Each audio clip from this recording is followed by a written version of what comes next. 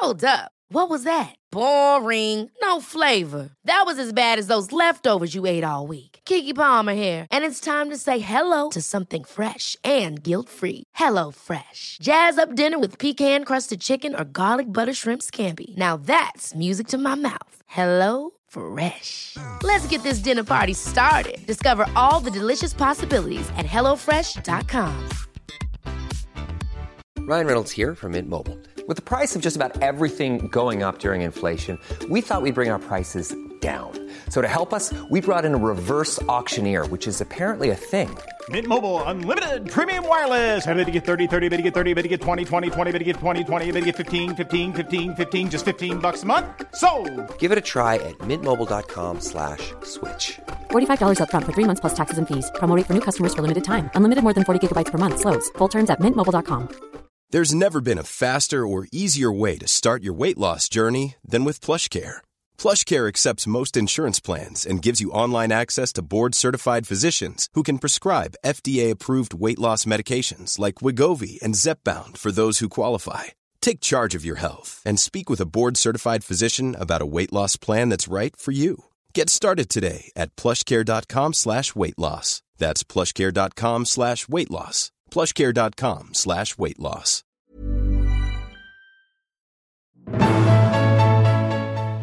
Hi, I'm Dr. Amy Robbins, and welcome to Life, Death, and the Space Between podcast. By now, I'm sure you know me. I'm your host, and here we talk about life, death, consciousness, and what it all means. On today's show, I have Rabbi Wendi Geffen. She is the senior rabbi at North Shore Congregation Israel, a prominent Reform synagogue in the suburbs of Chicago. Rabbi Geffen is a tireless leader and is passionate about how Jewish wisdom adds meaning to the lives of her members and enables us all to better our world every day. Beyond her leadership at her congregation, Rabbi Geffen is the leader in the Jewish community both locally and nationally, and is a frequent commentator in the community to the press on issues of national importance. I am honored to have Rabbi Geffen here on today's show as we begin to explore how various religions understand life and death. Welcome, Rabbi Geffen. Thank you. I'm so glad to be here. So I know this isn't going to be a brief conversation because I have so many questions personally, but can you kind of give us a brief, if you can do brief, synopsis of what Judaism tells us about how we live a meaningful life? Sure, I'll do my best. I think in many respects, Judaism was really set up to create a framework for just that. You know, Judaism is a religion and a tradition and a history and a culture that's really built around this life, how we live in this life. It's not, although Judaism has its kind of theories about what happens after this life, most everything in it is focused on how to live an ethical life, a meaningful life, a purposeful life here and now, and not something that has like delayed gratification, meaning you sort of build up to it by the time you're older, but it affords opportunities to experience life in meaningful ways really from the very beginning. And all of that is sort of brought to bear through what Jewish tradition would call the mitzvot, the commandments. But regardless of how literally you take that, ultimately the heart of each of these commandments is the idea that you can transform something ordinary into something extraordinary, something mundane into something sacred. And these aren't high, inaccessible experiences. They're made manifest in the really mundane. So for example, in Judaism, there's a blessing you can say before you eat any kind of food. And the idea being that we as human beings, and forget as human beings, as animals, have to eat right? It's part of existence. It's not part of a meaningful existence, but it's part of existence. It's something we have to do. But as humans, we have the choice to consider what are the things that we do as humans that differentiate us from everybody else. And eating is one of the greatest areas of kind of understanding how that could be different, because we can be mindless when we eat. We can just consume whatever food we want to consume, shove it down, and continue on our way. Or we can stop and consider that every time we put something in our mouth, think of all of the different really miracles that have happened to bring that to bear, right? So like if we think about an apple, something as simple as an apple, forget just tracing it back through all the steps that apple has had to go through to get to us. But even from the very beginning, that was just a seed, and somehow it was planted in the ground. It knew to grow into something else. It became a tree. It blossomed more fruit, and all of that is, whether you understand it as part of nature or part of something larger, either way, there's something pretty majestic about that idea.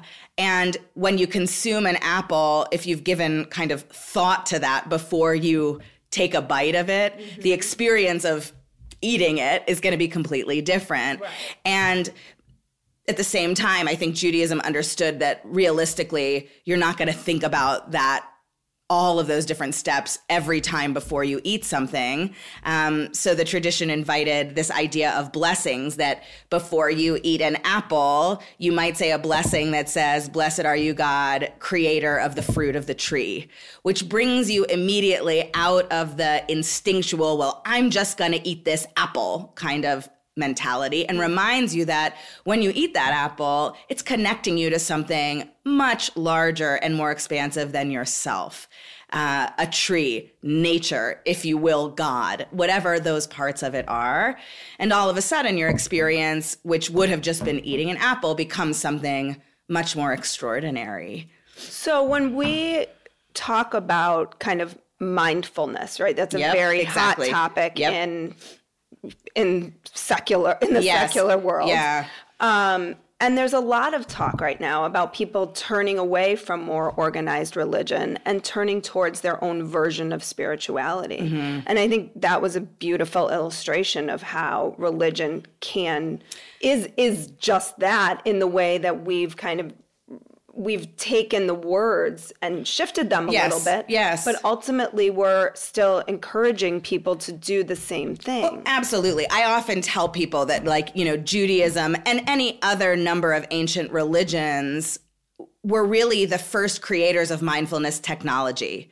They created structures, language, form to remind us that we aren't just animals. We have the ability to think, to create meaning, to make something not just about life and death, but really about what happens in between. Thank you. That was like a little shout out to you. Right. So, but in all seriousness, that idea that we aren't just a date of birth and a date of death, but the stuff that matters is that space in between, that dash, right? Mm-hmm. Ultimately, religion, and I think, and certainly Judaism, are really designed to give tools so that you can transform that experience into something that counts for something, into something that is meaningful, into something that you can leave a legacy about. Mm-hmm. And we might repackage it today in different language, or it might take different forms.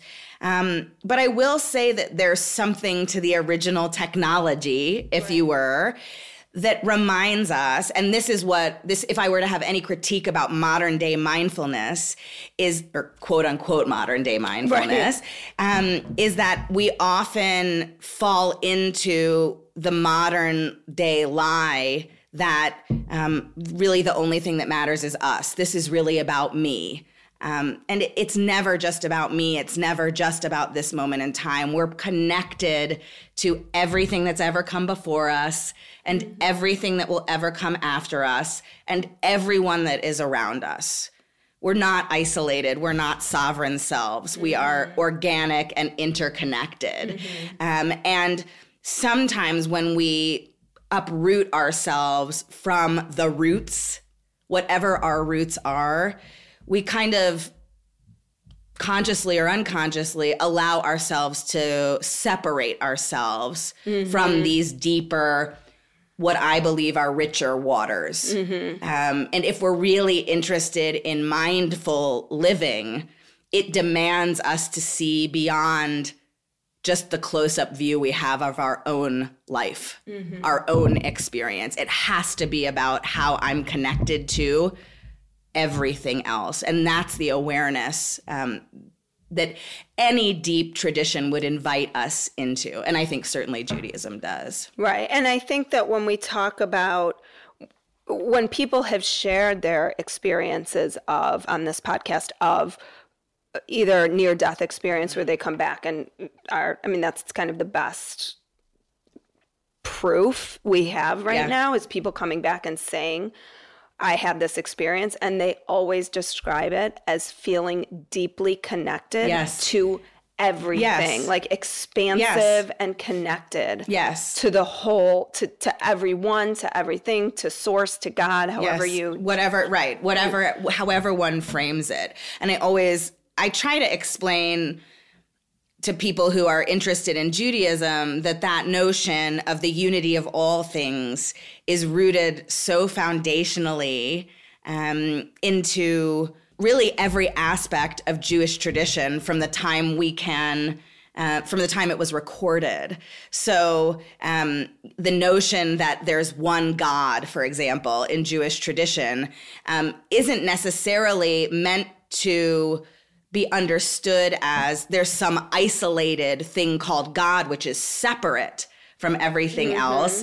The idea of the unity of God is that it is the ultimate interconnected unity of all things. There's no way anything could be separated from anything else. It's sort of like that's the electricity that keeps everything together, like gravity. Right. And our greatest hope is to realize the potential of that unity. And I think when people have memories in particular from past experiences, how they might call it past lives or memories that are vestigial or things like that, these are great proofs or testimonies to that reality in a way that we humans might be able to experience and understand for ourselves. So how does Judaism explain the afterlife or not? So in Judaism, there are a lot of different answers to the question, what happens after we die? And they're answered differently throughout Jewish history. And in some respects, they reflect the reality of the period of time or history in which they were articulated. So often, If you're looking for plump lips that last, you need to know about Juvederm lip fillers. With Juvederm Volbella XC and Juvederm Ultra XC, your lip look, whether it's subtle or bold, can last up to 1 full year with optimal treatment and no additional maintenance. Find a licensed specialist and see if it's right for you at Juvederm.com today. That's JUVEDERM.com. Add fullness to lips in adults over 21 with Juvederm Volbella XC or Juvederm Ultra XC. Do not use if you have severe allergies or a history of severe allergic reactions, or if you're allergic to lidocaine or the proteins used in Juvederm. Tell your doctor if you have a history of scarring or taking medicines that decrease the body's immune response or that can prolong bleeding. Common side effects include injection site redness, swelling, pain, tenderness, firmness, lumps, bumps, bruising, discoloration, or itching. As with all fillers, there's a rare risk of unintentional injection into a blood vessel, which can cause vision abnormalities, blindness, stroke, temporary scabs, or scarring. For full, important safety information, visit Juvederm.com. When you're ready to pop the question, the last thing you want to do is second-guess the ring.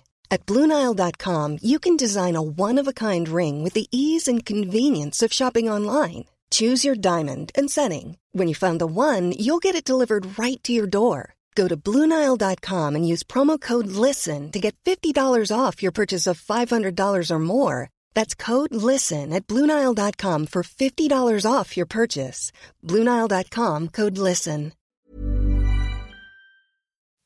Certain theories of what happens after you die might be different in a period of great oppression for the Jewish people than they would in a period of great flourishing for the Jewish people. What unites all of them, though, from really the beginning to the end, and this is often, I think, misunderstood in modern times in a general Jewish sense, is that although Judaism may be focused on this life here and now, Judaism has always understood that existence in its largest sense is beyond this moment, this life here and now. That the soul has some sort of eternal quality, whatever we understand as the soul, whether that's energy, whether that's personality and character, whether that's embodied form or not, right? Like there might be variance about that through time, but always there's the notion that it endures in some way. And to the same extent, it wasn't just created out of nothing, right? Like from a most scientific sense, you know, whatever it is that's me, right, that makes up the me, who I am, you know, I'm made of the dust of the stars, so are you. We're all made from the stuff of the universe that somehow makes its way throughout time into us, right? And that's not a religious idea, that's a scientific idea. Right. Judaism would attest to the same notion, just not in those concrete terms. It would say, you know, we are part of the unity of all things, what it would call God. Every person is embedded with that image, that spirit, that idea, and that isn't finite. It endures. It's existed long before us. It will continue to exist long after us. In certain Jewish mystical circles, you find theories about what happens after we die that are very reminiscent of like reincarnation. So like, in certain Jewish mystical traditions, there is the idea that at the beginning of time, whatever that was, whenever that was, and that shouldn't be understood as a specific point either. It's more of an ongoing process. But whatever that was, in that experience, there were a finite number of souls created.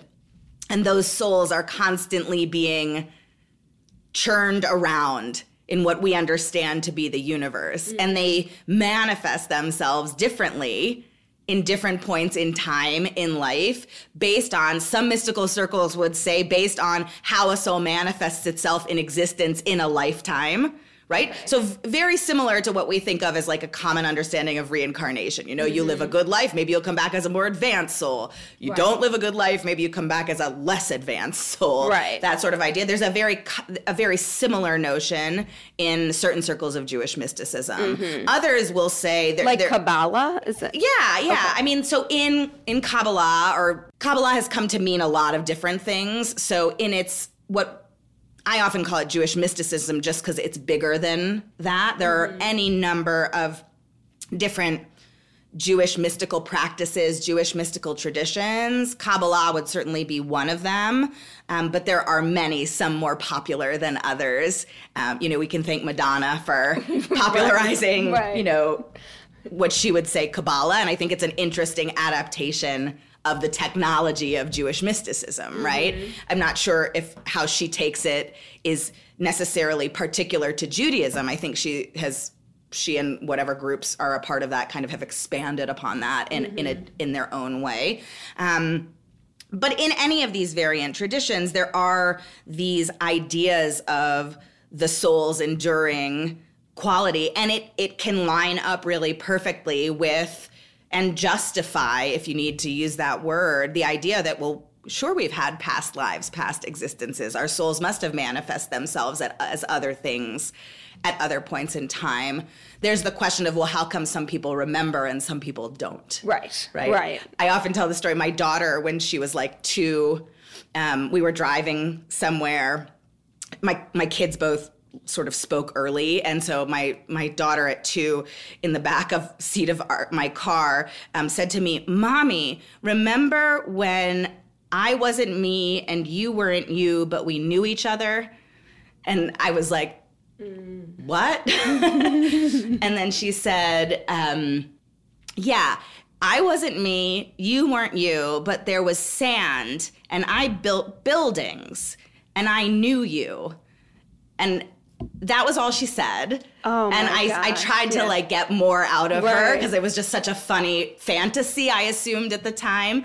And so that's what you made of it at the time was it just in the moment, right? But then as that sort of settled into me, I was like, wow, you know, maybe she's having some kind of memory. I'm never one to block any possibility out. I always sort of hold them as things that could be truth. But that's certainly not an experience that I had, but she was having it. Right. And she, at this point, you know, she's now 10, and she doesn't remember. To her now, this is a story. But until she was about 4, she kept having this same kind of reminiscence that would come up from time to time. And that's about when 4 or 5, when you see those, if kids have past life memories, you see them sort of fall away. Exactly. Because our executive functioning, our frontal lobe takes over about what is possible, what isn't. You know, we start to think, exactly. Well, we bound ourselves. Right. You know? Right. So it was, but that experience was probably the closest in my own personal life that I've ever come to witnessing that in a with someone who was intimately important to me.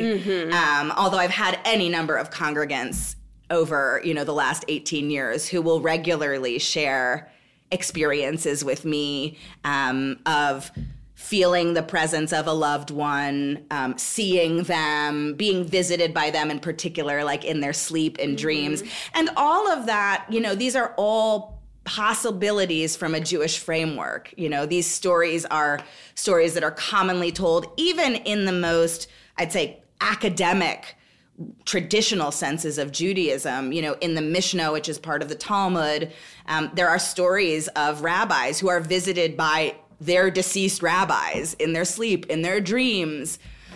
And perhaps their stories or perhaps their memories. So it's very woven into the thread of the religion in that way. I'd say that, you know, the difference from a Jewish frame is there's not a lot of focus on an idea of heaven or hell, right? In the way that we kind of think of that today in a I think it's somewhat uniquely American, but in an American modern sense of those ideas, you know, like a Dante hell. Right, where we're going to burn. Where there's there's a place where you're eternally punished.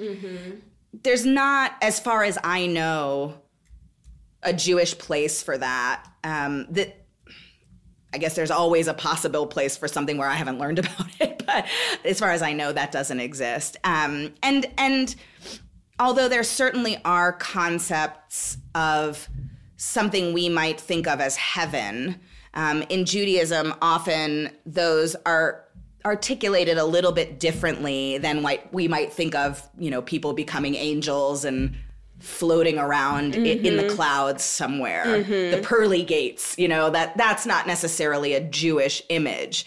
But there are understandings of a reality that after we die, our souls return to God in some sort of perfected reality, whether that's something that happens immediately, whether that's something that you have to wait for a Messiah to come to catalyze. All of that exists. It's just not talked about a lot in mainstream Jewish circles, at least in mainstream non-Orthodox Jewish circles. I can't speak for the Orthodox circles. And why do you think that is?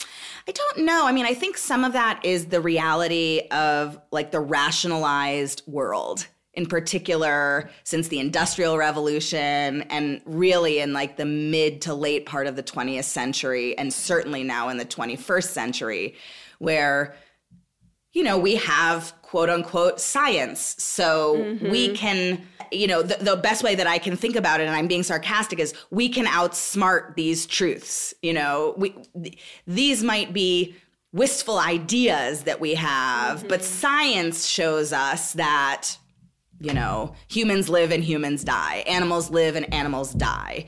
Right. The physical body of that. Yeah, exactly. But even that, you know, even that is such a one or two dimensional understanding of science, right? You know, I mean, separate it from anything that we might associate with God.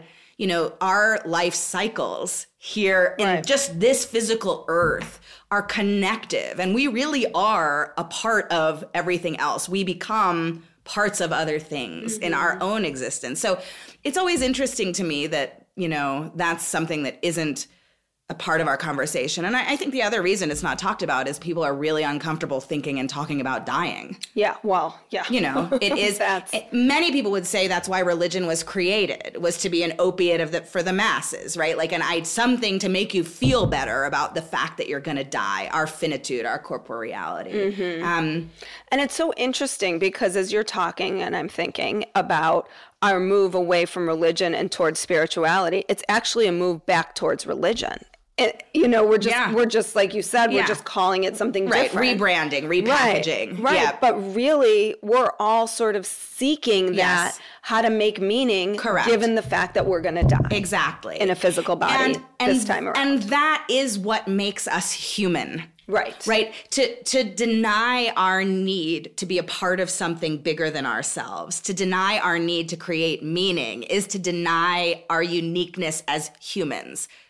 Otherwise, we really are just animals. We live, we consume, maybe we reproduce, and we die. We can choose that. That's one of the privileges of humanity. We could choose to see life that way. But what I would call our soul, or maybe what anthropologists and sociologists would come to understand as some sort of unique human need that evolves out of time, is to construct meaning, to make meaning. It's why we tell stories. It gives us some kind of context through which to navigate our lives. Right. And, you know, God willing, that story helps us navigate it for the better. For ourselves, for other people, for the world, whatever our directive may be. And so this denial or fear around death you see everywhere. Everywhere. I don't see it, you know, it's something interesting, like in human development with young children, I don't see it until they're right around that same time, 4 or 5, right? It starts to change. Probably lose their connection in some way to the soul. Exactly. But I will say that I think we do ourselves a disservice by not talking about the fact that we are corporeal, right? The fact that whatever it is that is this existence, it isn't eternal in this current form. And whether for someone it means we live and we die and that's it, or for another person it means we live in this form, we die, and then there's something that comes after. I don't think we do ourselves any favors by making it a taboo topic to talk about. All that does is stoke more fear. Right. I always, there are many things that are awful about being a child of a rabbi, and I feel like my children, you know, have suffered any number of grievances for that. As all of our children, I guess, in that respect. Parent, child of psychologist, therapist. Exactly. But one of the gifts of it, I do think, is that in our family, you know, death is really a part of our common everyday life. My kids have known about funerals and Shiva and eulogies and memory and sadness and grief and love in any number of ways since the time they were born. It's just a part of how we are. And I do, at least for where they are up until now, see a level of comfort that they have in talking about it, being curious about it, expressing if they are frightened or upset. And more than that, talking about, well, I wonder what's going to be after, you know, just being curious and not feeling censored around bringing up the ideas that I think will serve them well. And certainly better than if they felt that they couldn't talk about it. Right. Because this will happen. You know, when I often joke, as many clergy people do, that none of us get out alive. Right. I say the same thing. So, you know, it is one of the only things that connects us to every other human being. We are born and we die. And every other animal every other existed, created thing. And it has the potential to be wonderfully unifying. And wonderfully motivating. Exactly. Yeah, and I mean that motivation, you know, that idea of even the motivation of our finitude or our corporeality is something like that Judaism works hard to ingrain. That's what Yom Kippur is all about. Mm-hmm. It's meant to be a day that forces you to remember that you will die so that you can live. Right. And the words are always so powerful. If you really listen to them, they do kind of shake you to your core in that sense. Yes, like, and we're intended to, right? But not for the purpose of leaving you paralyzed and terrified. Right. But for the purpose of motivating you to, you know, not to be cheesy, but to live your best life now. Make the choice to do what you need to do now. Repair relationships now. Be the best now. Live ethically now. Ask for forgiveness now. Right. Because we as humans want to control everything. But there are actually very few things we can really control, and often we confuse what we can control with what we can't.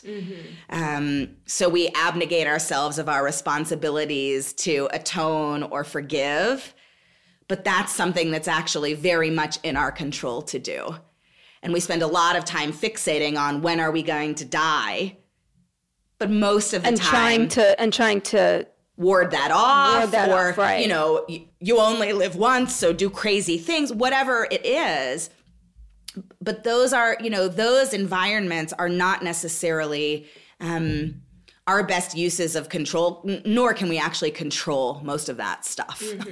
And I think that that's what awareness of our current life existence experience can really help us to better live, and also to better leave a legacy. Because that's, you know, take away everything. Let's say, like, I don't buy any of this. I don't buy anything. I think nothing's going to happen to me after I die. That's it. It's over. Right. No more me in any way, shape, or form. No more energy of me, nothing, right? Everyone who knew me will remember me for whatever period of time it will be. And for whatever it is, they'll remember me for. And they will carry whatever I did in this life, and it will impact them, in particular the people who were closest to me, whether they chose that or whether that's just what they were born into. And we do definitively live on that way, right, for the good or for the bad. And we have to be responsible in that respect, I think. I think that's one of the things that Judaism also teaches us, or any decent religion will teach, is the idea that our actions count for something in this life and in the next. It might not be our next life, but it's whatever the next generation is, the next, you know, experience of life will be for everyone we leave behind. And that stuff matters.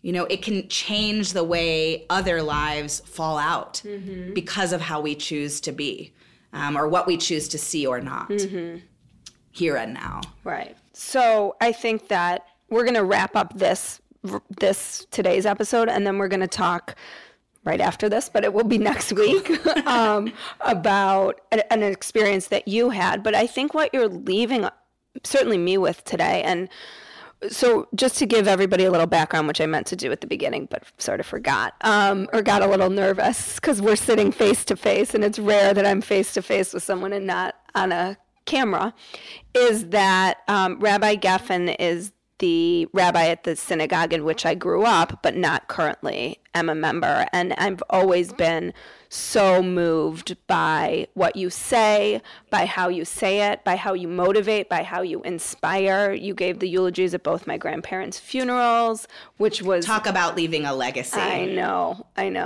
Yeah. You guys will hear that eulogy at some point because I'm saving my eulogies for a podcast. So, but yeah, and have always been just someone that I respect and admire. And if I lived closer, would be here and be your friend. You're in a great place. Right. But just, so thank you so much for your incredible wisdom and insights today. You so much. And we're going to hear more from you next week. So thank you. Thank you. Like what you heard today and want to hear more? Curious about what comes next and what it all means? You can subscribe on iTunes. Just go to podcasts and find Life, Death, and the Space Between and hit subscribe. And you can follow me on Twitter and Instagram at Dr. Amy Robbins. Ask me any questions you might have, let me know what else you'd love to hear about, or just share your story. I can't wait to hear from you.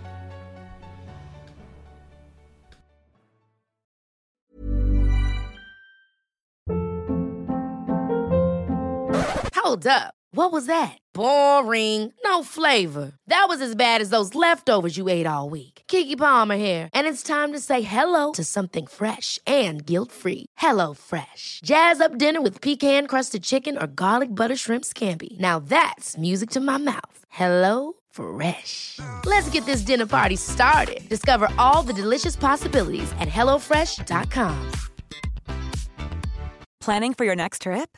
Elevate your travel style with Quince. Quince has all the jet-setting essentials you'll want for your next getaway, like European linen, premium luggage options, buttery soft Italian leather bags, and so much more. And is all priced at 50 to 80% less than similar brands. Plus, Quince only works with factories that use safe and ethical manufacturing practices. Pack your bags with high-quality essentials you'll be wearing for vacations to come with Quince. Go to quince.com/pack for free shipping and 365-day returns. Imagine the softest sheets you've ever felt. Now imagine them getting even softer over time. That's what you'll feel with Boll & Branch's organic cotton sheets. In a recent customer survey, 96% replied that Boll & Branch sheets get softer with every wash. Start getting your best night's sleep in these sheets that get softer and softer for years to come. Try their sheets with a 30-night guarantee. Plus, get 15% off your first order at bollandbranch.com. Code BUTTERY. Exclusions apply. See site for details.